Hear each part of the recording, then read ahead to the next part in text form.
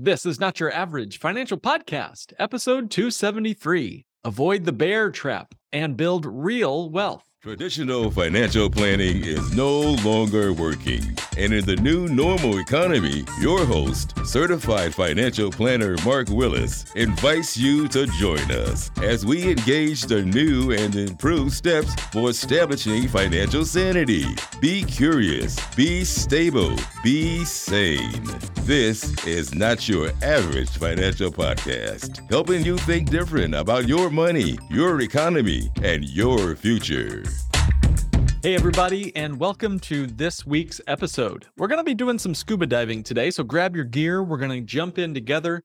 I think at the end, we're going to have some very practical, very tangible ways you can build real wealth and avoid some of the major bear traps, BEAR traps, and we'll get into what that means and how to avoid them in this episode today. So let's jump right on in. Why is it that people continually do things that are not in their best interest?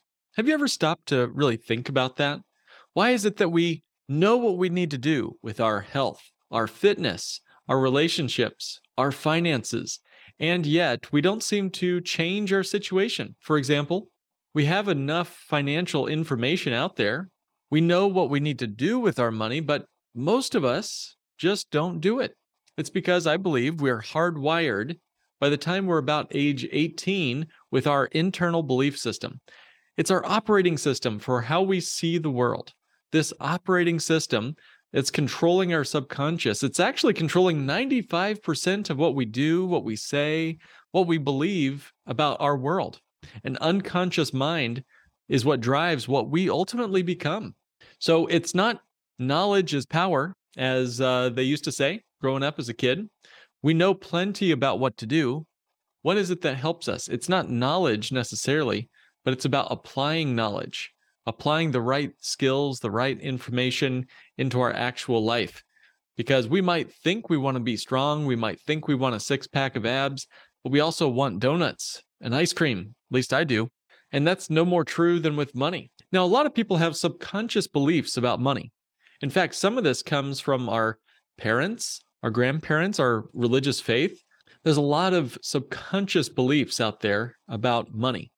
For example, money is the root of all evil, a misinterpretation of a biblical verse, for example. Or, I don't deserve money, another phrase that I hear quite often with my conversations with clients. Or what about subconscious beliefs like these? Others need it more than me, which might lead to excessive giving. Or, I need it more than others, which might lead to excessive greed. Or what about the subconscious belief that there's never enough money? Or the concept of, hey, I don't need money, I'm good without it. Or when I make money, I just lose it. Boy, I've met a lot of people who believe that. Every time I make money or I get that pay raise, I'm going to lose it. Or what about the subconscious belief my spouse will take care of me? Or, hey, it's just too complicated. I'm not good enough with money. My eyes glaze over. I hear these subconscious beliefs all the time. Our subconscious drives our reality. These beliefs that we might have and might not even say internally to ourselves, but they're being spoken in our actions. These beliefs drive everything we do, everything we act upon, everything we believe, and ultimately what we become in our financial lives. These beliefs lead to excuses, and these excuses lead to self-sabotaging actions and ultimately disastrous results. Some have called this the BEAR trap. Beliefs lead to excuses, lead to actions, and lead to results. And those are exactly what we're shown here. First, we are stuck with unhealthy beliefs, which lead to unhealthy excuses, which lead to unhealthy actions, and ultimately unhealthy results. So this is the bear trap that so many people live in, and it's why so many of us remain poor, or even if you make some money, you find a way to lose it. In fact, Fortune magazine says about 70% of all lottery winners end up going broke or filing for bankruptcy. Wow. How can we avoid that fate? That's a lottery poverty right there. This is why people, even when they begin to make some money, unknowingly start to lose it. How many people have you met where they made a little bit of money or got that pay raise, but then found a way to get themselves fired? How many times have you seen that football player retire from the NFL only to go broke a few years later? So how can we avoid the bear trap? Well, first and foremost, we must change our beliefs. Oftentimes, people are not even aware of the way they think about money. Sometimes, before you can change your beliefs, you simply have to take stock of what you're actually thinking. Without awareness, there is no transformation. Most brain scientists will tell you that we have somewhere between 12,000 and 60,000 thoughts every single day. That's a ton of information to keep track of. Now, what's even more staggering is that 90% of those thoughts are the exact same thoughts we had yesterday. So we're just having the same repeat thoughts go through our mind every single day. How much of your day is spent thinking about money? How many thoughts does that calculate out to? When we go around thinking that we can change our outside world, we honestly have it backwards. We first need to stop and look inside our internal world and decide, what do we actually believe? So here's an action step.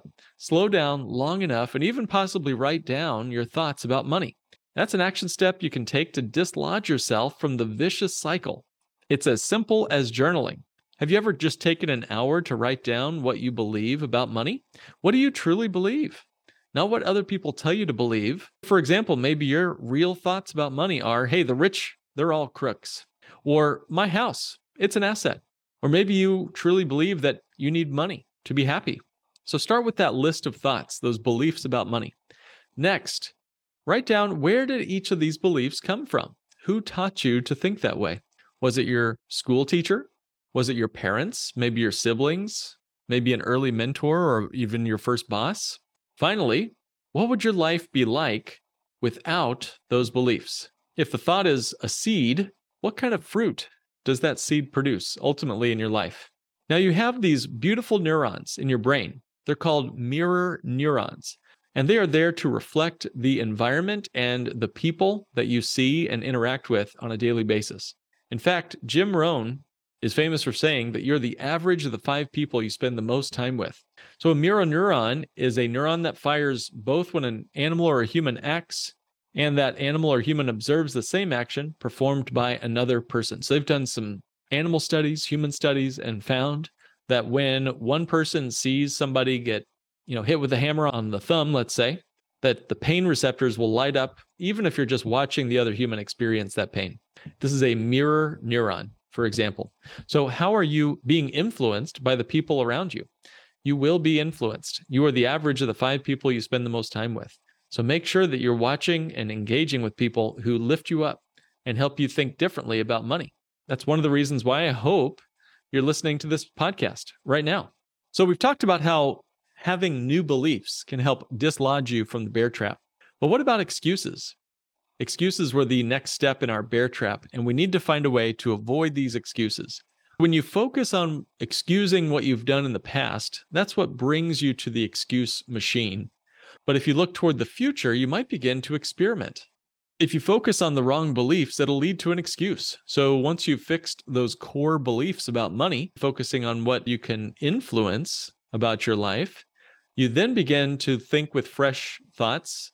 These fresh thoughts will lead to efforts and experimentation to try something new, to live with gratitude and excitement and opportunity as to what's possible. So that's the second step in avoiding the bear trap, to move from excuses to thoughtful and exciting experimentation. The next step in avoiding the bear trap is to move from your experimentations on paper or on the mind to real actual action. If we're going to change our life, it has to be brought into real world engagement. You must get a new mentor. You've got to practice saving with actual money. You've got to try this new belief on for size. You have to live it out in the real world. A financial product is not what gets you free from the bear trap. It's the being, not the having, that fixes this problem. So there is no magic pill. Even Bank on Yourself designed policies, even other not so average financial strategies like we talk about on our podcast, even they are not the root cause or magic pill that you're looking for. What's truly going to change your situation is to have new beliefs, which lead to new experiments, which lead to new forms of action. Instead of always spending your money on Saturday night, maybe you figure out a way to live within your means and to put some of that money toward your financial future, to experiment in that regard. And then the fourth and final step in avoiding the bear trap is finding encouraging results. So you move up this upward bound spiral as you begin to see your positive actions leading to encouraging results. all of a sudden you've got a fresh set of beliefs that are now bolstered with evidence. Hey, wow, when I don't blow all my money at the club and I put some money into a Bank on Yourself designed policy, now I've got money when my car breaks down. That's a great feeling. And that feeling is what drives your beliefs even deeper into your subconscious. So now you know that, hey, yeah, I am good with money. I can do this. I have what it takes. These are the upward bound spirals that many people get on as they climb the financial journey upward and into their potential, wherever that takes them. So you can have an upward bound spiral in your financial life that can work in your favor, rather than a downward spiral of discouraging beliefs, excuses, destructive actions, and then discouraging results. Let's have some new beliefs which lead to experimentation, better actions, and encouraging results. I hope this quick and hopefully empowering episode was helpful for you in understanding just how people lose their wealth, lose their fortune, and instead have something that you can count on when it comes time to breaking free from the mindset prison that most of us live in. I certainly grew up without much of a silver spoon in my hand. I wasn't handed much in the way of financial literacy or assets on the balance sheet, let's say. I had a higher net worth at the age of 5 with a couple bucks in a paper bag than as a college graduate with 6 figures of student loan debt. So if you, like me, want to break free from that bear trap, it starts with you. You are your greatest investment. You can handle this one belief, one step at a time. Again, one of my big takeaways here is it starts with you writing down, thinking about your actual real beliefs, as gruesome as it might be, as shameful as it might feel. Write out those thoughts you have about money. What's your relationship with money like? Is it a distant relative that you hope you never have to call on? Is it someone who, shows up and gets spent as soon as you have them? What is your relationship with money like?